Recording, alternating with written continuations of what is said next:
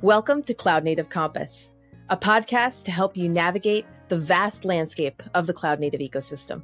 We're your hosts. I'm David Flanagan, a technology magpie that can't stop playing with new, shiny things. I'm Laura Santamaria, a forever learner who is constantly breaking production.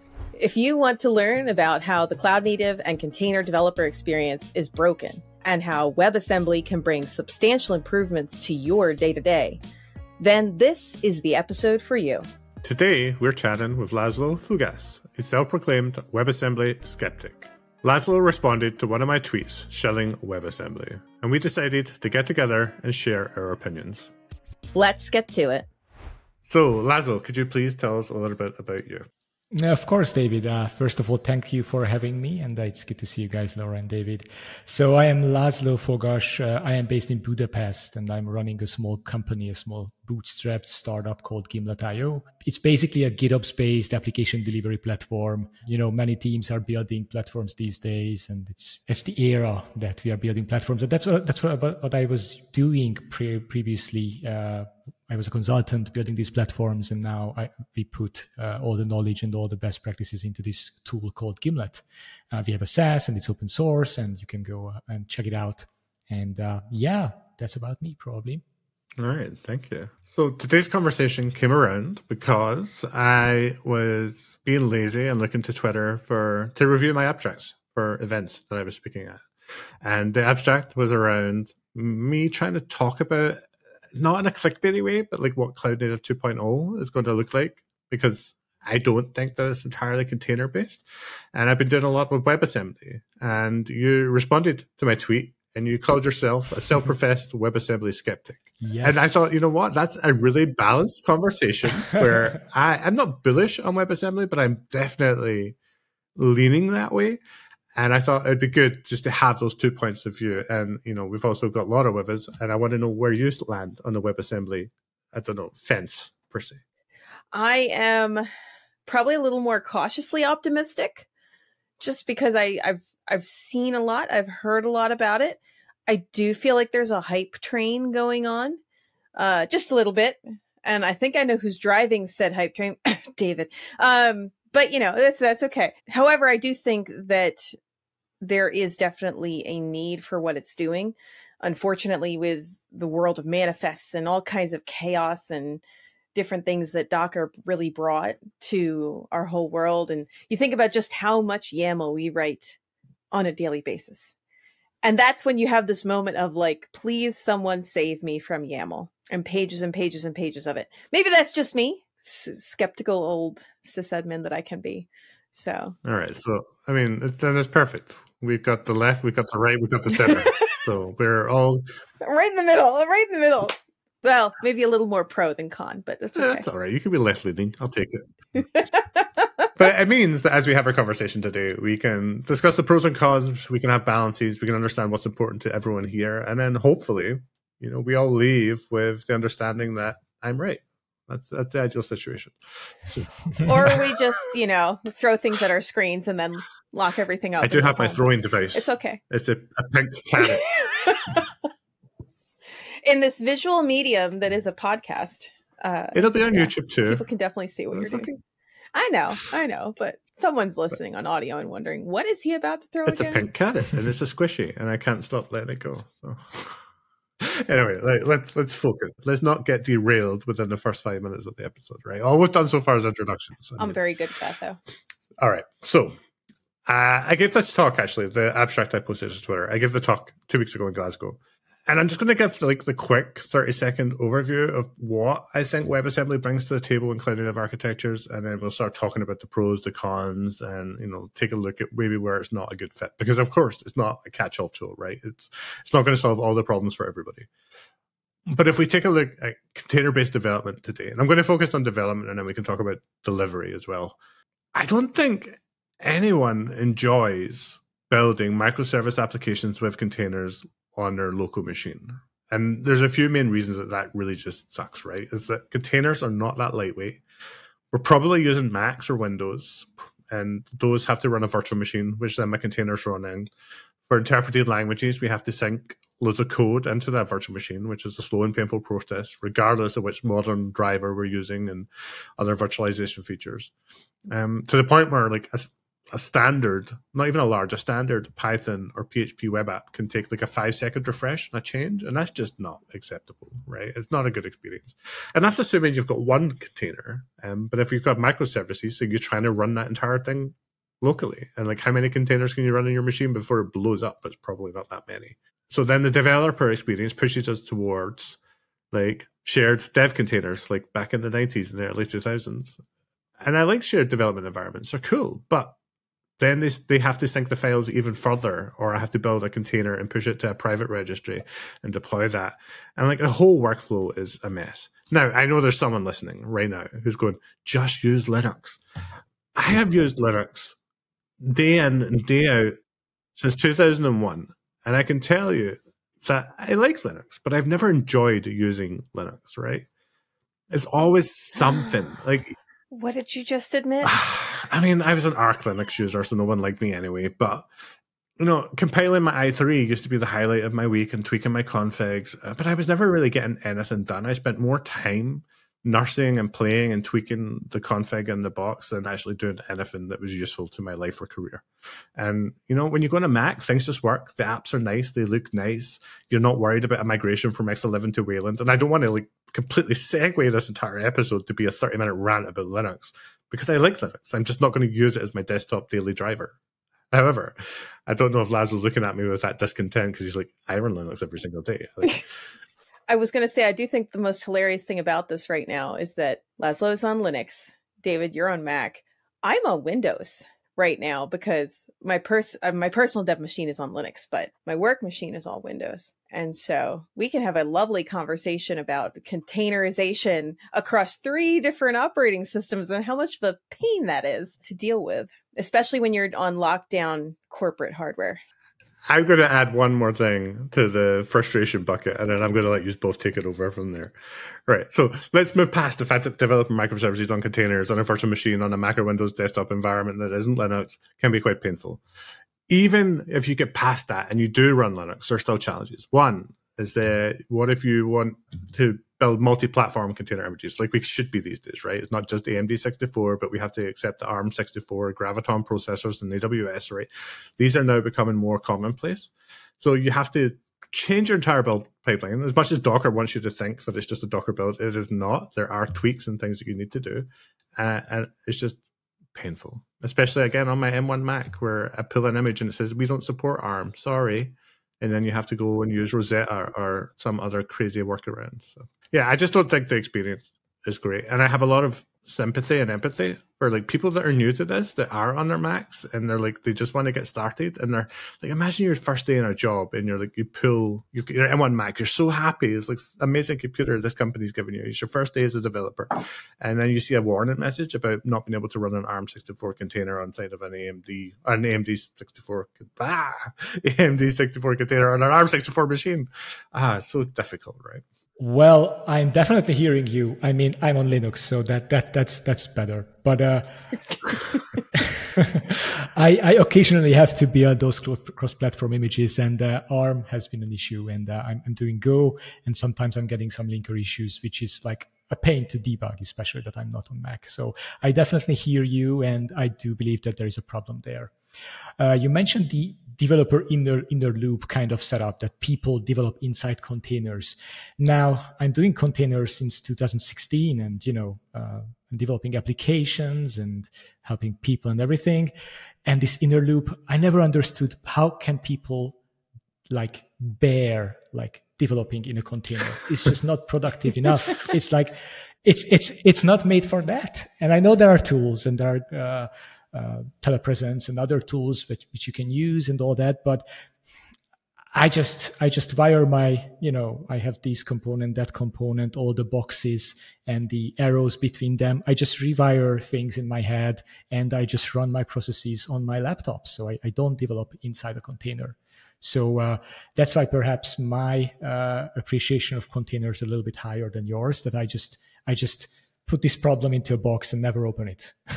I think you're right. Like, I think the local developer experience just should be native tools as much as possible. I know we try to get away from that because you don't want someone running Node 16 and someone running Node 18 and someone running Node 20 across the team and all getting different outcomes. But then it doesn't really matter, right? As long as the tests pass and you ship a container that's the same on every production node, yeah, like develop locally. I think that's great. But what about, and if you get your microservices right, you can do that in isolation for a single microservice. But is there ever a need where you need to build that, run integration tests against multiple services? Do you solely rely on automation for that? Do you try to do it locally? Like, what's your experience there? Yeah, so microservices, I typically like work on just a single service, so not like developing 10 at a time, and I need to recompile all of them all the time. So yes, occasionally I start up a stack, of 10 applications that are my immediate dependencies, and I use those as like a static dependency, which could run on my laptop or on a remote machine, so it doesn't really matter. Yeah.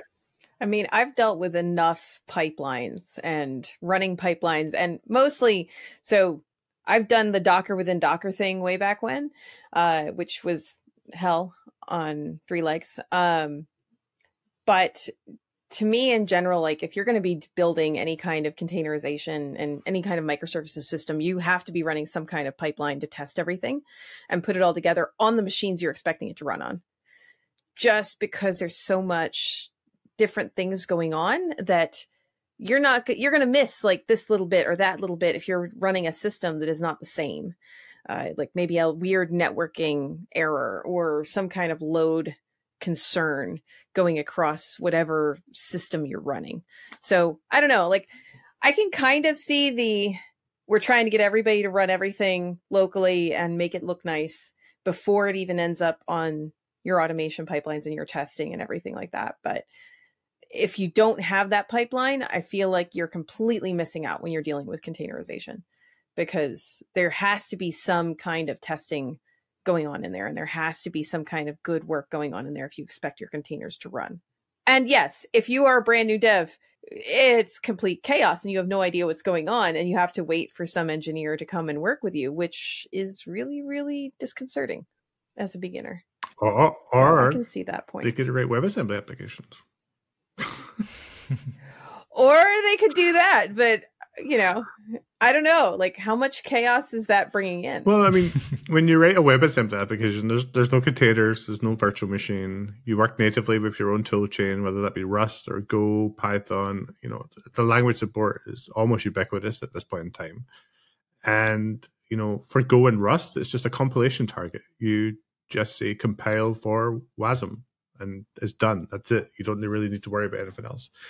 You get some bytecode that you ship in an OCI registry. You're not throwing away all the good things that containers and that ecosystem has brought to the developer experience. I still like the Docker push, the Docker build model. Why not use it for more stuff? In fact, we already do. So I don't know. I don't think WebAssembly fits everything, and we can get into that. But I think the developer experience is solved. We don't need virtual machines. We don't need containers. Here's another thing. Right? We talk about microservices. If everything was WebAssembly, and I don't think there's really ever a situation where that's going to be true yet, or maybe even in the next 10 years. But binaries are super lightweight. Like the startup time from a WASM runtime to running your bytecode is under a microsecond, or under a millisecond is measured in microseconds. Whereas for a container, you're probably in the best case scenario, container startup is like 300 milliseconds, 400 milliseconds. So it's not like for a microservice architecture, you need to run every single container. Well, you would, but in WebAssembly, you would just have little pointers to WebAssembly binaries that could be spun up on demand as requests flow through your architecture. And I think that's really powerful. I think it opens up new patterns that we probably haven't been able to take advantage or seen before. Now, there was promise. I don't know how much attention you all were paying in like 2017, 2018, but the concept of unikernels was pretty big. And in fact, Docker bought like the Oxford-based unikernel company. And now we've never seen unikernels. I don't know if there's a correlation there, and they wanted everyone just to use containers. But the promise was nice. Like every HTTP request that comes in, you get a micro VM that spun up, answered it, and shut back down. And that model works quite well. Can I latch onto one of your sentences when you said, like, if you want to, compile for WebAssembly, it's just a compiler target, and you have your application, you compile it, it's the WebAssembly bytecode, binary, whatever, and then it just runs. And that feels like a very amazing scenario. So all the things that you said, it just sounds amazing. But my question is, can I just recompile all my application to WebAssembly today? Or if not today, is it really the goal, and will we reach this point in time where we can just recompile everything and be in this wonderful place that you described? Yeah, good question. Can you take an existing application and compile it to WebAssembly? No, it's not going to happen. Will it ever happen? I don't think so. The way that server-side WebAssembly works, at least, is that there's a whole bunch of abstractions via the component model. So let me talk about WebAssembly a little bit. WebAssembly is a very constrained sandbox that runs in your browser. It can run in other places, that doesn't have access to file systems and networking, sockets, any of this stuff that we expect from standard POSIX, right? And because of that, anything that's built without any of those requirements probably could be compiled to WebAssembly and go run in your browser. People have actually compiled Git to a WebAssembly module, and they hook out to the fetch API in the browser to get to the repository and do other stuff. However, very cool. But we need to, if we want to do server-side WebAssembly, we need these things. We need sockets, we need file systems, we need to speak to databases, we need caching, we need, we don't want to throw away service mesh and the good stuff there. We want retry logic. We don't want to build this into our applications because the WebAssembly should be small and lightweight and compact and all these other good things. And that's where the component model comes in. It's like, okay, we're going to give you a sandbox to run your WebAssembly, but we're going to expose things on the outside via these APIs. So you have the ability to call open on a file descriptor, or close, or read, or write. You have the ability to open. Right now, you can't open sockets, but you can say, go make an HTTP request, or a Redis request, or a Postgres request. Which means that if you want to compile existing applications to be server-side WebAssembly on these runtimes, the way that they communicate with Redis and HTTP and Postgres and MongoDB, all these other good stuff, would have to be conformant to the APIs and abstractions provided by the component model. And what I think is going to be a side effect here, and I haven't seen anything to confirm this yet, but I really hope, is that these interfaces we have in the component model will probably filter through to container-based applications at some point. I think they'll provide like a substrate for all future application development, where we don't need to have, people building bespoke performant MongoDB APIs and stuff. We can, if I don't know how much of architecture geeks you are, right? But there's hexagonal architectures, ports and adapter architectures, there's onion architectures, there's clean architectures. They're all the same thing with different names that people have just trying to promote over the last 10 years. And the component model really resembles that. It's the ability to write a small piece of code that says, go and write something in a database and write this file and speak to this HTTP endpoint. And those components can be swapped out with any other implementation whenever you want, because they're all little Lego bricks. And I think that is really neat from the WebAssembly component model stuff. And hopefully it does leak over. Did that answer your question? It did. So it's kind of an SDK that I have an API that I can call to do important stuff. Yeah. So if we take like a WASM runtime just now, like WASM time, WASMer, WASM Cloud, WASM Edge, there's a whole bunch of them now, right? You basically can just run a WebAssembly file with doing WASMer, WASM time file, and it runs, right? If it doesn't use any components, it's fine. Now, if you want to enrich or augment that runtime with new functionality, like say, I want to provide the ability for them to call Postgres APIs, HTTP APIs, etc., then you just add on the components as part of the bootstrap. So every WebAssembly module that you run, you kind of remove that ambient privilege, right? Because I'm a POSIX container Linux-based process, I can speak to every network in the world. I can speak to all the file systems. I can read memory and all this stuff. But with the sandbox, you have to be very explicit and say, actually, you can only speak HTTP, and we only allow you to speak to these domains, and you can only speak to Postgres, but you can only speak to these tables or these databases as this user. And this all becomes infrastructure, platform stuff. Your application developers don't care. It's just, do it. Can I speak to this table? That's all I really want. Can I get rows from it? Can I pull down what is my IP.com? Whatever, right? And I think that's a strong distinction between where we are today with container-based development. It's very different, but I think it's very powerful. Gotcha. So let me just explain my background. Why am I the world's biggest WebAssembly skeptic? Which I am proudly wearing this badge, but not because I know much about WebAssembly, but more when you are on Twitter and when you're reading news, there are many things come at you, and then you have to sort of put them into little buckets. This is important. This could be important. This is absolutely not important. Like, you put crypto in certain boxes as well. And then here comes WebAssembly. And then I as a person who is like vested in containers and in platform engineering and Kubernetes and all that, obviously you have to be on the lookout of what's coming and what's going to change this ecosystem, and whether WebAssembly is something I should like focus on like very much, or it will be handled for me by the tools I have already. And that's sort of the question I'm trying to gauge here. And also like a very similar situation I was in like 6 years ago, 2017, 18, when Amazon Lambda came out, and there was a huge push, like everything is going to be a function, everything is going to be Lambda, and your containers are already deprecated, even though you haven't really used them in production. And then, you have to sort of put these news somewhere. And then I put Lambda into the, could be useful for certain things kind of box, but not for me kind of box. And I'm just following the WebAssembly news from a certain distance. And then when I'm hearing, like news, I try to sort of like match against my previous assumption. Does it change something? Does it reassure me? And I'm picking up some news here and there. And the thing that you said as well, that WebAssembly is more like an SDK. So it won't be like a general purpose application modernization platform. It's more like a really cool tool that allows you to do amazing things, like much less hassle than with containers. And then overall, you can have a much better experience than all the container people. But you have to be sort of in a privileged position to actually use these technologies, or you're getting where I'm trying to go with this, right? Yeah, I don't imagine it's an easy sell. Like, I can imagine Laura going back into the office tomorrow and going, I just had this amazing conversation about WebAssembly and we should just rewrite everything now. Like, everybody's going to look at me like I grew 3 heads.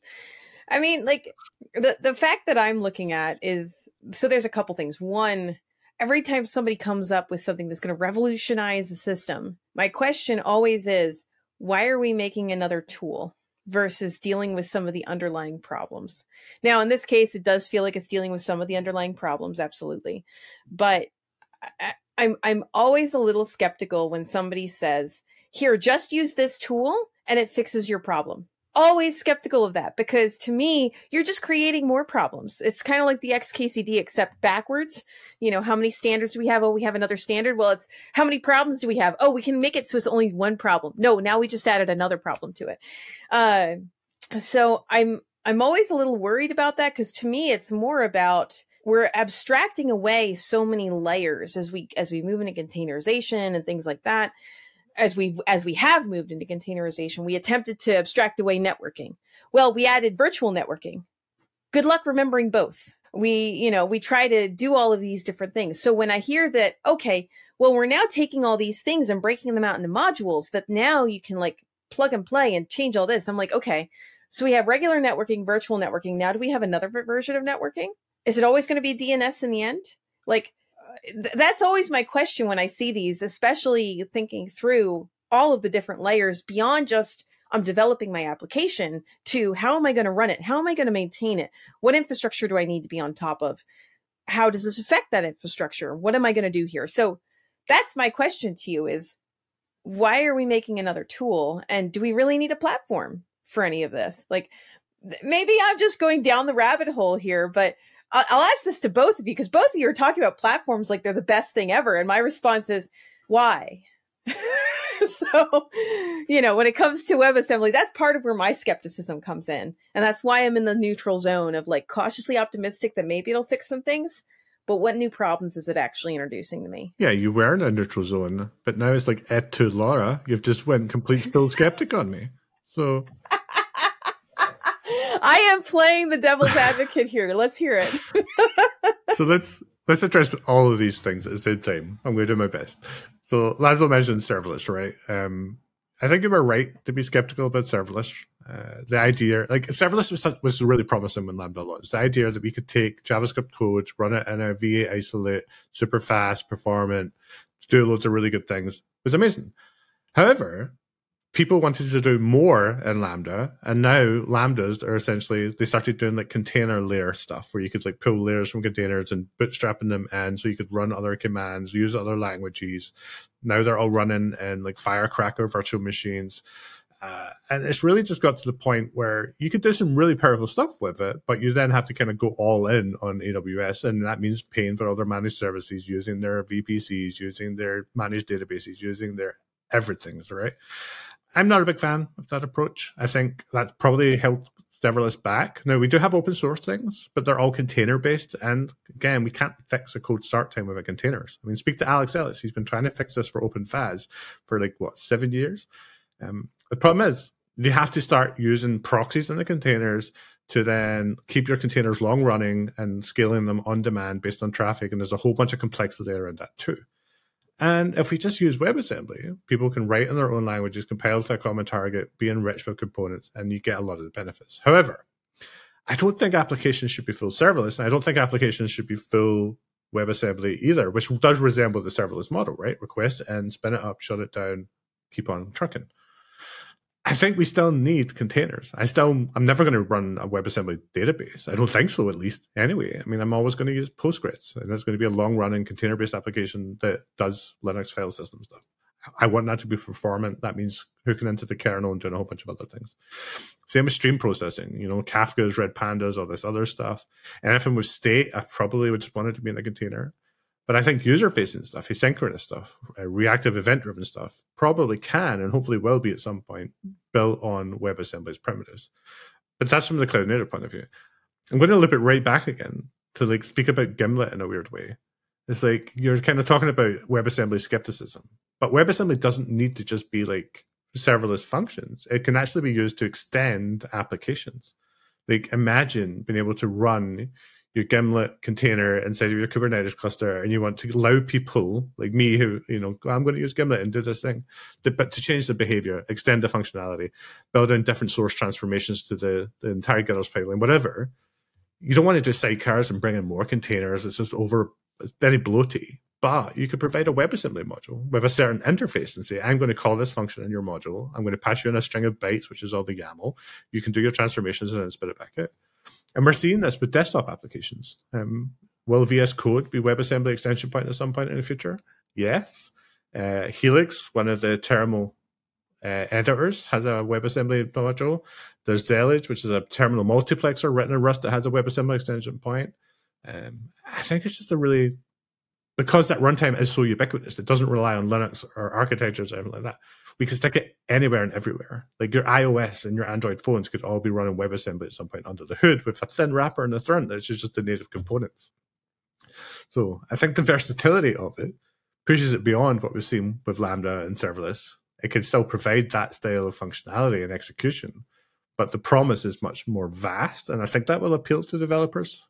Not that you can ever learn like a single language and a single compilation target and build every application in the world, but I think WebAssembly gets you pretty close. Yeah, I do like the idea that someone who has learned a language and learned it well, not like just, taking a boot camp, but learned it really, really well, will be able to actually build something without having to know all about virtualization and containers and this and that and the other, or how AWS works, how to find your way through all of the AWS mess and just deploy some kind of serverless thing. I do like that idea. That is the one thing that I was going to say is probably the biggest benefit to WebAssembly to me, is that it removes a lot of roadblocks from people trying to get something out the door, or like people wanting to work. Like I'm a Python person. David's a Go person. I'm not a Go person. Mostly. You take that back.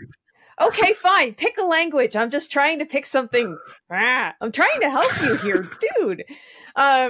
But going through and saying, like, if the two of us want to build a application together, I can work in my language because I know it very well. David can work in his language because he knows it very well. And we can compile something together. I do like that without having to know about containers and how to make everything work in between. That's kind of nice. Yeah, definitely. I have written a lot of Go code, just for the record. I'm not saying anything bad about Go. I know. I do like writing. It's mostly because when David and I worked together, it was one of these things. Like whenever my Go broke, I went to David and went, "Help me! It's not working." Well, yeah, I'm now in the unfortunate position that I work with so many languages that I'm terrible at all of them. Like I don't really feel that I'm good at any language anymore. Every time I write Rust, I put Go in there. Every time I write Go, there's some Rust in there. And every time I write some PHP, there's some Haskell. And I'm just like, I can't remember how to do anything in any language at all. But so what happens when you try to write Python? I mean, that's when I just ask you for help. I can't even keep up with Python. Like, I was told that pipenv is no longer relevant. I should be using poetry. Black's being replaced by something called riff. And I'm just like, what? Like, the tool chains have changed in 12 months. Yep. So. Yeah, miracles. Anyway, sorry, let's see. I told you once we start talking, it's not even going to be about WebAssembly anymore. We're just going to go off in some random tangent. All right. I mean, how are we feeling about WebAssembly right now? I know I've kind of rambled a lot and tried to hopefully distill some of the good things about WebAssembly. I mean, I hope it's had a positive impact on where we're going to sit. Like me, Laszlo? Yeah. Yeah, okay. Sure. So I like where this conversation is going. Containers are not going to be replaced with WebAssembly. That's a good outcome for me. Plus, I think you confirmed to me that there are these WebAssembly primitives, and then you build the castle from those primitives. And I actually liked the interoperability kind of use case that you described.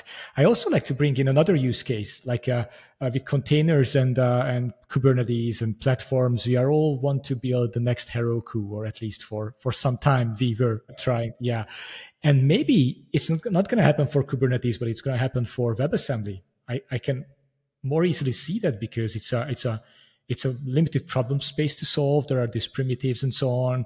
A lot less ground to cover. So perhaps maybe the next Heroku is going to be WebAssembly. And I'm going to be cool with that. Yeah, I think it would be a lot easier to build the next Heroku on WebAssembly. I mean, if we look at all the people trying to build platforms today based on containers, I mean, it sounds easy, right? Like, people give you your code as a container and you just run it somewhere and the job's done. But actually, there's just a whole lot more to it. Like, let's take a look at running an application in Kubernetes today, right? In 2023. Yes, can you write a deployment YAML with an image tag and just run it? Sure, why not? Is that a good idea? Probably not. You need network policies. You need seccomp profiles. If you have SE Linux, AppArmor, anything running on a host, you have to satisfy those constraints too. You got to run your container not as a root user. If that then consumes persistent volume claims, you've then got to juggle the permissions to make sure that you've got right access to it if you need it.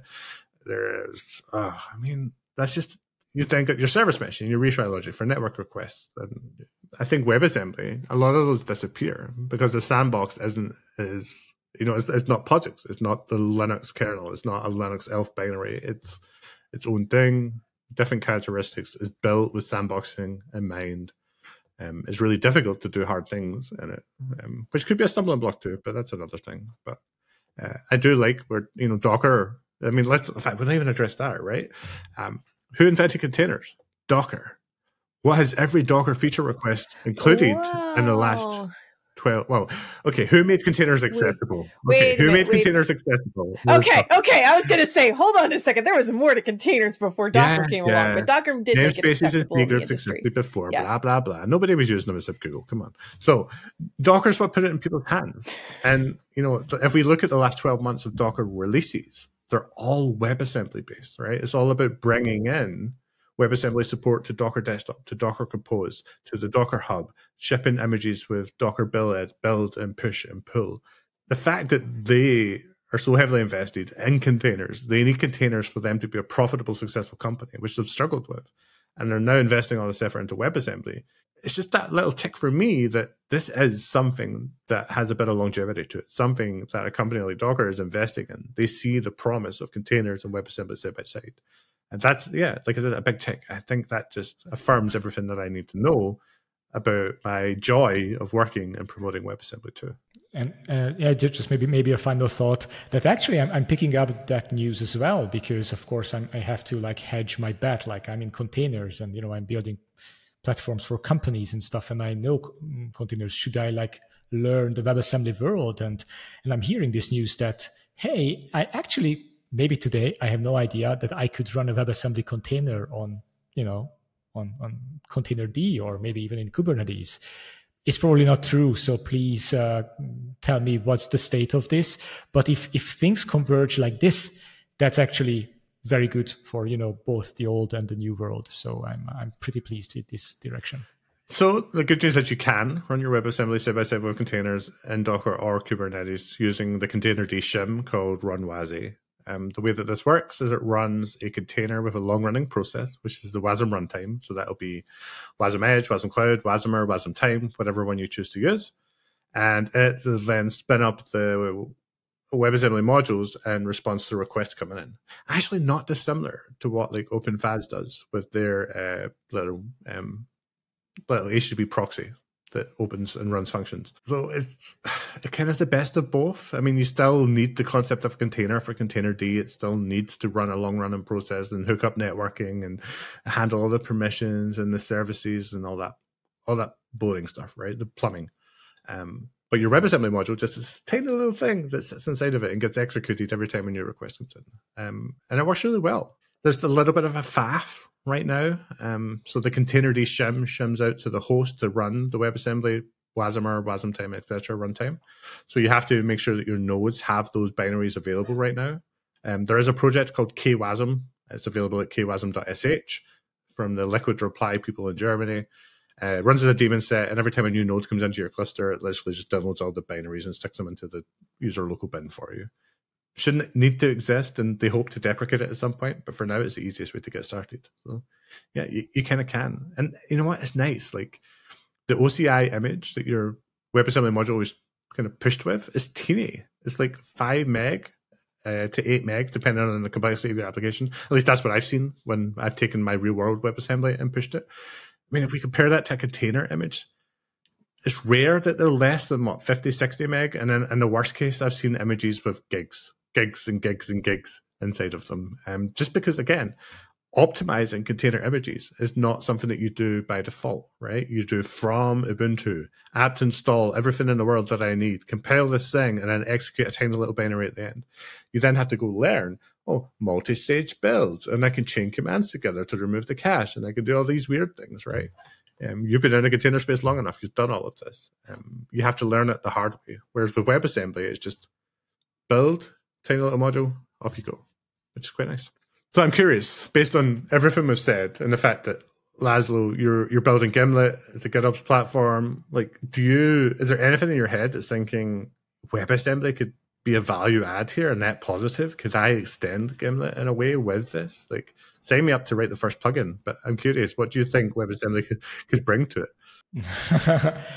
So I learned a lot. So I was the world's biggest skeptic, not because I knew stuff, but because I'm just picking up some news, and it's still in the same bucket. But you are mentioning some use cases which I don't fully see the full scale of, like what can be achieved and stuff, and how can it be utilized. So you definitely put something in my mind, and when I'm hearing news, I'm gonna put on this lens as well, and I'm gonna try to entertain the thought a little bit more. So that's, and honestly, I learned a ton. So it was definitely moving my WebAssembly appreciation to the right direction, like to the David direction.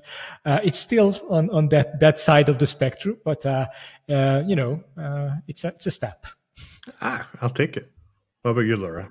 There you go. I'm still cautiously optimistic. Mostly because I haven't had a chance to really play with it yet. I think once I get a chance to really spend some time with it, I think is when I'm going to start seeing a lot of the benefits that you're talking about. But for now, you can still put me in the cautiously optimistic camp, because my skeptical ops brain is still kind of like, what am I missing here? Because it can't be all rainbows and unicorns the way you want to paint it. Well, what we could do is stick something in a calendar for 12 months from today where we get back together and we see where we are, right? All right. I mean, I am very optimistic. There's your remind me. Exactly, right? It'll be in my calendar any moment now. But I think it'd be fun just to see what was right, what was wrong. Are we seeing adoption of WebAssembly, side-by-side with containers and Kubernetes? I mean, I really hope so. I think there's a lot of benefits to people adopting this pattern. So we'll see. Yeah. There's definitely some stuff there, and it will be interesting to see. I think in a hybrid cloud world, like, to be brutally honest, like, I'm seeing a lot of hybrid cloud world and private cloud discussions and repatriation of workloads, especially in enterprises. And I'm really curious to see if this might change some things, maybe get some people off of Java and Spring where they've been living for decades. Probably not. I can dream. Please let me dream that I don't have to do any more Java. So the good news is you learned Java 20 or 15 years ago. You learned Spring Boot like 10 years ago, and you can use that knowledge 10 years from now. I mean, it's kind of like still knowing Fortran, right? I can always find a job knowing Fortran, even 50 years from now. Who knows? David, here's my statement. When they make Fortran on WebAssembly, then we know it has reached the big time or jumped the shark. I'm not sure which one. It exists. There you go. No. Sorry to burst that bubble so quickly, but now that's it. You're converted. Yeah. I mean, the language support is ridiculous. If you just Google for WebAssembly supported languages, like the slide I had at my talk 2 weeks ago had 40 languages on it. And that was me just picking the best ones and the worst ones. Like the fact that brainfuck can be compiled to WebAssembly tells you everything that you need to know. So. It does tell me actually a lot that I need to know. Okay. Actually, that really does. All right. Lol code? Rockstar? Anyway. I don't think Rockstar does. Well, I don't think that's been done. Okay. But I'm sure we can ping Dylan Beatty and tell him to get all over that. So there we go. All right. Awesome. Thank you both for entertaining my, I don't know, not rants, but, WebAssembly adonation, whatever the word may be. I'm not entirely sure. I want to put little stickers on your video of like little fan like signs. Hey, if you want to edit, you can feel free. I'm happy to give that up. So, Laszlo, do you want to share any links to your projects, your Twitters, your GitHubs, your LinkedIn, anything like that before we wrap up today? This is the shameless plug moment, so take it away. Yeah, sure.